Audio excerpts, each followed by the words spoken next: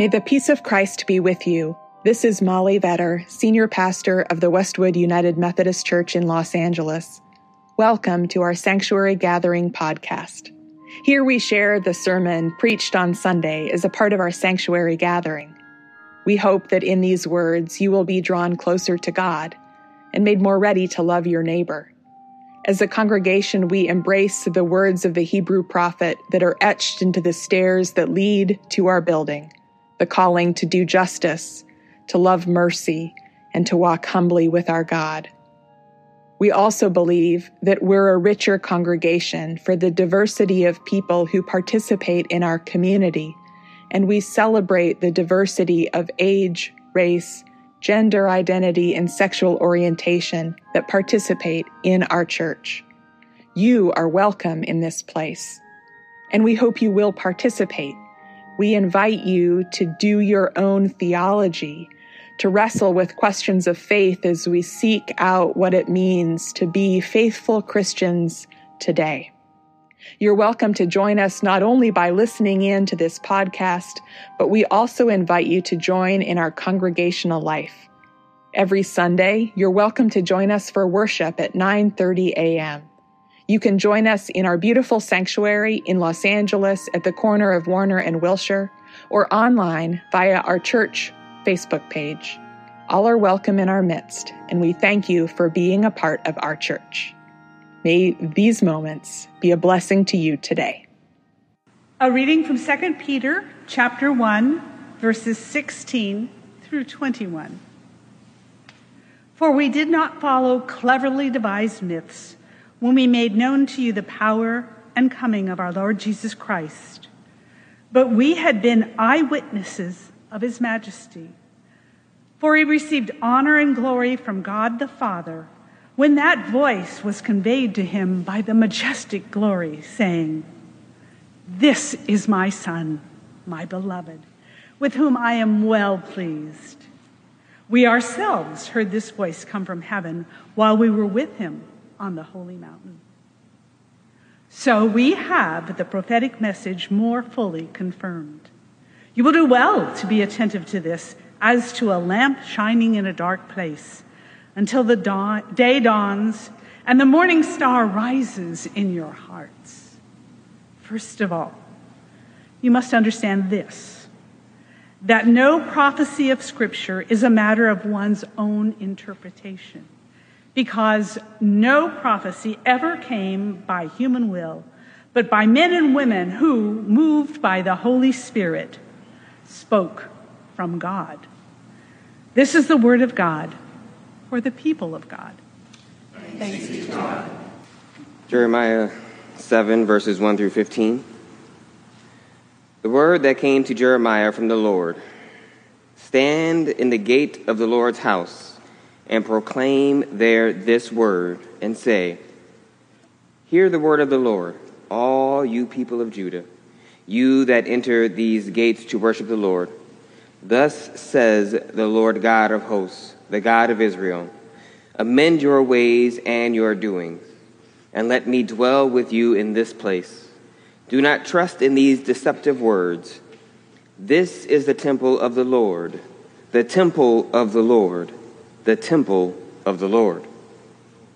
For if you truly amend your ways and your doings, if you truly act justly with one another, if you do not oppress the alien, the orphan, and the widow, or shed innocent blood in this place, and if you do not go after other gods to your own hurt, then I will dwell with you in this place, in the land that I gave of old to your ancestors forever and ever. Here you are, trusting in deceptive words to no avail. Will you steal, murder, commit adultery, swear falsely, and make offerings to Baal, and go after other gods that you have not known, and then come and stand before me in this house, which is called by my name, and say, We are safe, only to go on doing all these abominations? Has this house, which is called by my name, become a den of robbers in your sight? You know, I too am watching, says the Lord. Go now to my place that was Shiloh, where I made my name dwell at first, and see what I did to it for the wickedness of my people Israel. And now, because you have done all these things, says the Lord, and when I spoke to you persistently, you did not listen, and when I called you, you did not answer. Therefore, I will do to the house that is called by my name, in which you trust, and to the place that I gave to you and to your ancestors, just what I did to Shiloh. And I will cast you out of my sight, just as I cast out all of your kinfolk, all of the offspring of Ephraim. This is the word of God for the people of God. Thanks be to God. The title of today's sermon is Between the World and Me, which is the title of a very popular book written by Ta-Nehisi Coates. But I would like to begin today's sermon by quoting from W.B. Du Bois in his celebrated treatise, The Souls of Black Folk. Du Bois writes as follows: "Between me and the other world, there is ever an unasked question, unasked by some through feelings of delicacy, by others through the difficulty of rightly framing it. All, nevertheless, flutter around it. They approach me in a half-hesitant sort of way, eye me curiously or compassionately, and then, instead of saying directly, 'How does it feel to be a problem?' they say, 'I know an excellent colored man in my town,' or 'I fought at Mechanicsville,' or 'Do not these southern outrages make your blood boil?' At these I smile, or am interested, or reduce the boiling to a simmer as the occasion may require. To the real question, how does it feel to be a problem, I seldom answer a word." End quote. I have always felt that there was a curtain, or as Du Bois describes it, a veil between myself and the world that I come from. I never fully noticed it when I was a child. I saw glimpses of it as a young adult. I wasn't specifically looking for it, and I was taught that whatever divided my community from the world could be mediated by hard work, a little luck, and faith. It wasn't until I was in graduate school and set aside the time to really analyze my own particular experience that I began to see this veil, that this veil became more apparent, more visible, and yet somehow untouchable. But once I could see it, once I could describe it, the division between the world and me caused by the veil, I began to see it everywhere, and I wondered why other people couldn't see it. I wondered if I was paranoid, or if I was imagining things, or if I just wanted to make everything about all the things that separated me from the world. Once I noticed the pervasive reality of the veil, I couldn't unsee it. Even though there were times when I would have liked to, even though there are times when I still would like to. So the question I have for you all this morning is, what do we do? How are we to live when we live with the awareness of these divisions? How are we to truly live if we can see the veil? Moreover, how do we make sense of the fact that other quote-unquote people of faith claim that there is no division between the world and me? And they use religion to either justify their blindness to these divisions that their ancestors created, or they use religion to justify the veil through a warped theology of sin, telling people like me that sin is the cause of our suffering. How do we live in a world such as this? It is not easy, and I don't want to pretend that it is, and I will not stand here and lie and tell you that it is. But I think, as I reflected upon this question, that this is one of the reasons why I loved Jeremiah, just wrestling with this difficult question of standing in between two worlds, because, you see, I know that most prophets are reluctant. Rarely is someone excited to take upon the role of prophet to their own community. But Jeremiah is very clear that at times he feels that God is forcing him to do this work. God is forcing him to see the veil that he otherwise would not choose to see. In chapter 20, verses 7 through 9, Jeremiah writes, "Lord, you enticed me and I was taken in. You were too strong for me and you prevailed. Now I'm laughed at all the time. Everyone mocks me. Every time I open my mouth, I cry out and say, violence, destruction. The Lord's word has brought me nothing but insult and injury constantly. I thought, I'll forget him. I'll no longer speak his name. But there is an intense fire in my heart, trapped in my bones. I'm drained trying to contain it. I'm unable to do it." You see, Jeremiah didn't want to see everything that God had given him vision to see. He didn't always want to speak the words that God had given him to speak. But he had a fire trapped in his bones, and there was nothing that he felt he could do to contain it. So he spoke.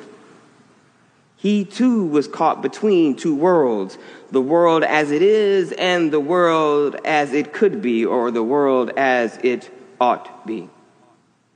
His sermon that we read in chapter 7 to the Israelite community was given between the fall of the Assyrian Empire and the rise of the Babylonian Empire. This was a politically turbulent time in Judah's history, a time in which the nation grasped for any sense of security. They lived with the fear and awareness that they could be taken. It was during this time that some people within the community began to believe that the temple itself was some sort of guarantee of God's presence and protection, as if God were bound to the temple despite the apparent disobedience and corruption. As it says in verses 3 through 4, this is what the Lord of heavenly forces, the God of Israel, says, improve your conduct and your actions, and I will dwell with you in this place. Don't trust in lies. This is the Lord's temple, the Lord's temple, the Lord's temple. Now, I don't know about you, but when I was growing up, my mom said something 3 times. This was a sign that she was not going to say it a 4th, that I needed to pay attention. Don't trust in lies, verse 8 says. Yet you trust in lies that will only hurt you. In Howard Thurman's amazing work, Jesus and the Disinherited, there's a chapter he writes on deception. Thurman writes that it is a simple fact of psychology that if a person calls a lie the truth, they tamper dangerously with their value judgments. Further, he writes that the penalty of deception is to become a deception, with all sense of moral discrimination impaired. Someone who lies habitually becomes a lie.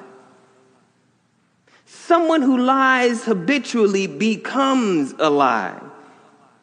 It is increasingly impossible for them to know when they are lying and when they are not. End quote. God says, do not trust in lies, and when you trust in lies, those lies will hurt you.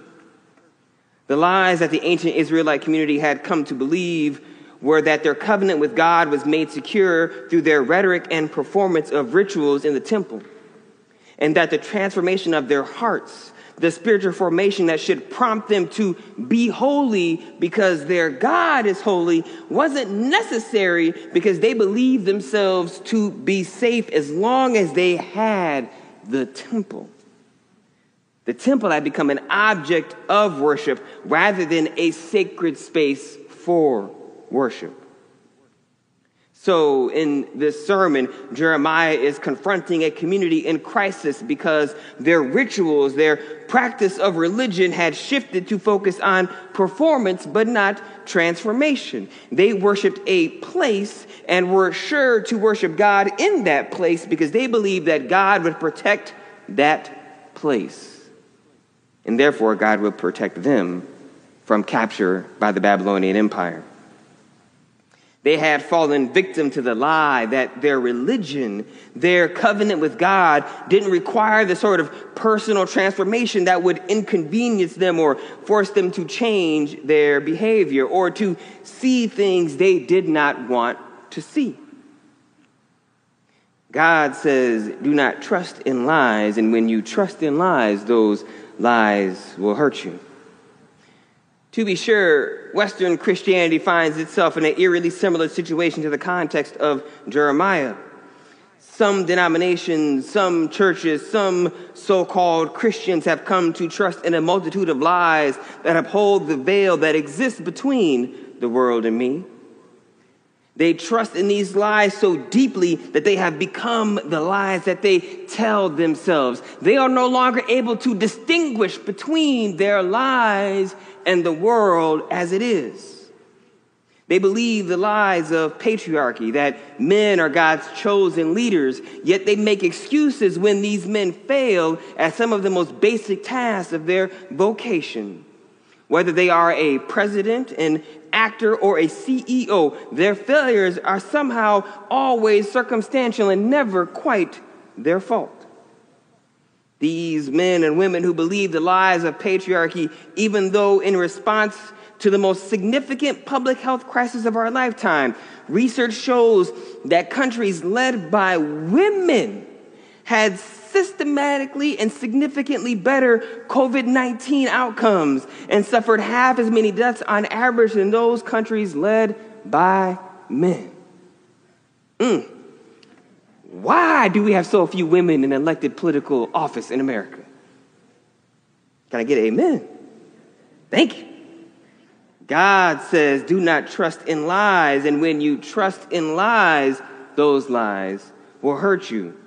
Some people who claim to practice Christianity believe the lies that white America is under attack, that white people are experiencing reverse racism, and that the system is rigged against them. The consequence of this belief led someone to drive to Buffalo and murder black folks in a grocery store. These people fail to understand the distinction between believing themselves to be white and the logic of whiteness. The racial caste system that places whiteness as a central marker of humanness. They fail to understand that for the vast majority of white people, the idea of whiteness is a cruel optimism and will only provide psychological rather than material benefits.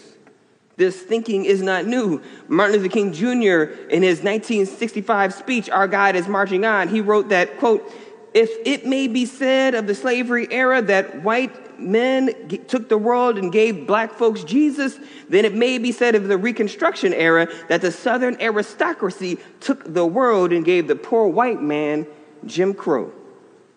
And when his wrinkled stomach cried out for food that his empty pockets could not provide, he ate Jim Crow, a psychological bird that told him that no matter how bad off he was, at least he was a white man and better off than a black man. And when his undernourished children cried out for the necessities that his low wages could not provide, he showed them the Jim Crow signs on the public buses and in stores, on the streets, and in public buildings. And his children, too, learned to feed upon Jim Crow. End quote. My friends, While we do not have the obvious signs of Jim and Jane Crow segregation around us, the lies of white supremacy, the trauma of white supremacy are still evident all around us. When a rural white community suffers from preventable medical conditions, high infant and maternal mortality, and a lack of medical facilities, yet this same community refuses to vote for universal health care because they believe the lie that health care is a privilege and not a human right. They are suffering from the trauma of white supremacy. At least the poor black and brown people, they think, in their community are worse off than they are. When people choose to pay thousands of dollars for private education or move our children to good school districts because they want to give them the best opportunity to succeed in life, yet they fail to ask themselves how and why the wealthiest nation in the world can have some primary schools that are among the best in the world and others that are worse than those in developing countries. You see, that doesn't seem to make a lot of sense. The roots of our education system can be traced back to racial integration when white people who did not believe in the racial equity, people who did not believe that black people and other people of color were as smart as white people, people who believed that having an integrated school would prevent their child from being the best. These people did not want their tax dollars to go to fund schools that were integrated. So they sued the state of Texas. And when the case went to Supreme Court, the majority of the court sided with the racist Christian white families. Thurgood Marshall actually wrote the dissent on that case. He said this case will resegregate schools in 40 years, and he was prophetic in his prediction. This is why our local tax dollars go to our local schools rather than being equitably distributed among all the schools in the state. The results of this decision created the de facto segregation that we see in schools today. This legal decision laid the ideological foundations for parents to see good schools as those that are in predominantly white neighborhoods, and schools that were predominantly students of color were seen as less than ideal. God says, do not trust in lies. And when you trust in lies, those lies will hurt you. Far too many Christians and Christian churches believe the lie that the religion of Jesus, that Jesus' spiritual path of radical compassion doesn't require personal transformation that moves us towards a love ethic. They believe in the lie of cheap grace, and that their Christianity is transactional, that if they believe in God, they will avoid going to hell. In this way, they have replaced the aspirational nature of the religion of Jesus with a kind of religious consumerism. You see, in a consumer society, we create ourselves through things, and we change ourselves through changing our things. For these people, radical transformation consists of going on a diet, or exercising, or perhaps moving and changing careers, changing objects around us without truly changing the subjective self. The purpose of religion for them becomes something to make them feel good about themselves and to be happy. It becomes God's job to help solve their problems. After all, God is their personal Savior. God is their personal Savior. Or rather, we might say God is their personal trainer, focused on their individual well-being. Given this, it is no wonder that far too many Christians are unable to see the veil that exists between the world and me, and perhaps the veil that exists between the world and you.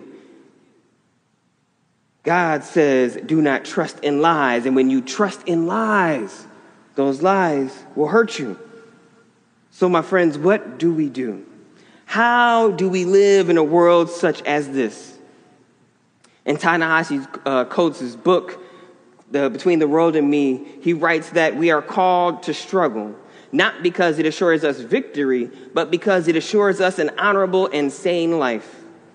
Now, there is truth in his argument, and I do believe that the lives of those of us who see the veil, who call attention to the lies, those of us who seek to hold those in positions of power accountable for their actions, for us, the struggle will be a constant companion in our lives. It will be, as Paul writes, a thorn in our side. However, the religion of Jesus shows us that the struggle to move society to see us as full human beings, the struggle to pull society towards love and justice is not about our individual sanity or about our individual honor. Rather, it is because we see beyond the veil. Because we see beyond the veil, we know the truth that the veil does not have to exist, and that its existence causes all of us to suffer. We see how we are all interconnected, and so we see how our suffering is interconnected. We refuse to believe the lies that created the veil. We choose to see God in one another.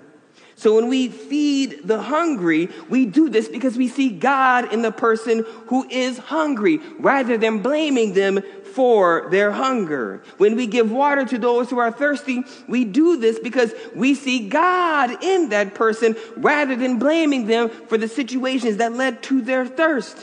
When we welcome the stranger, we do that because we see God in the stranger, rather than asking them why they crossed the border to be in our space. When we care for the poor and the sick, it is because we see God in that person. And then we seek to dismantle the systems that normalize this level of dehumanization because we see God in that person. We are moved to love that person. Love is the will to extend yourself, to nurture your own or another's spiritual growth. Love is an act of the will, and it will take our collective will to dismantle the veil of white supremacy. And for those of you who are white, you will have to extend yourselves in ways that will make you uncomfortable, because white dominance feels comfortable. White dominance feels normal. We're socialized to be that way. And for those of us who are not white, for those of us who are people of color, we will have to learn to extend ourselves in ways that will make us feel uncomfortable, because white dominance feels comfortable. It feels normal. So you see, love is the only way we can live in a world that seeks to believe the lies that it tells about itself, the lies that it tells about those that are not seen as humans. Love allows us to see the lies for what they are. Love for God, love for each other, and love for ourselves is what binds us together so that we can do the work required to dismantle the veil that exists between the world and me and between the world and you. Amen? Amen.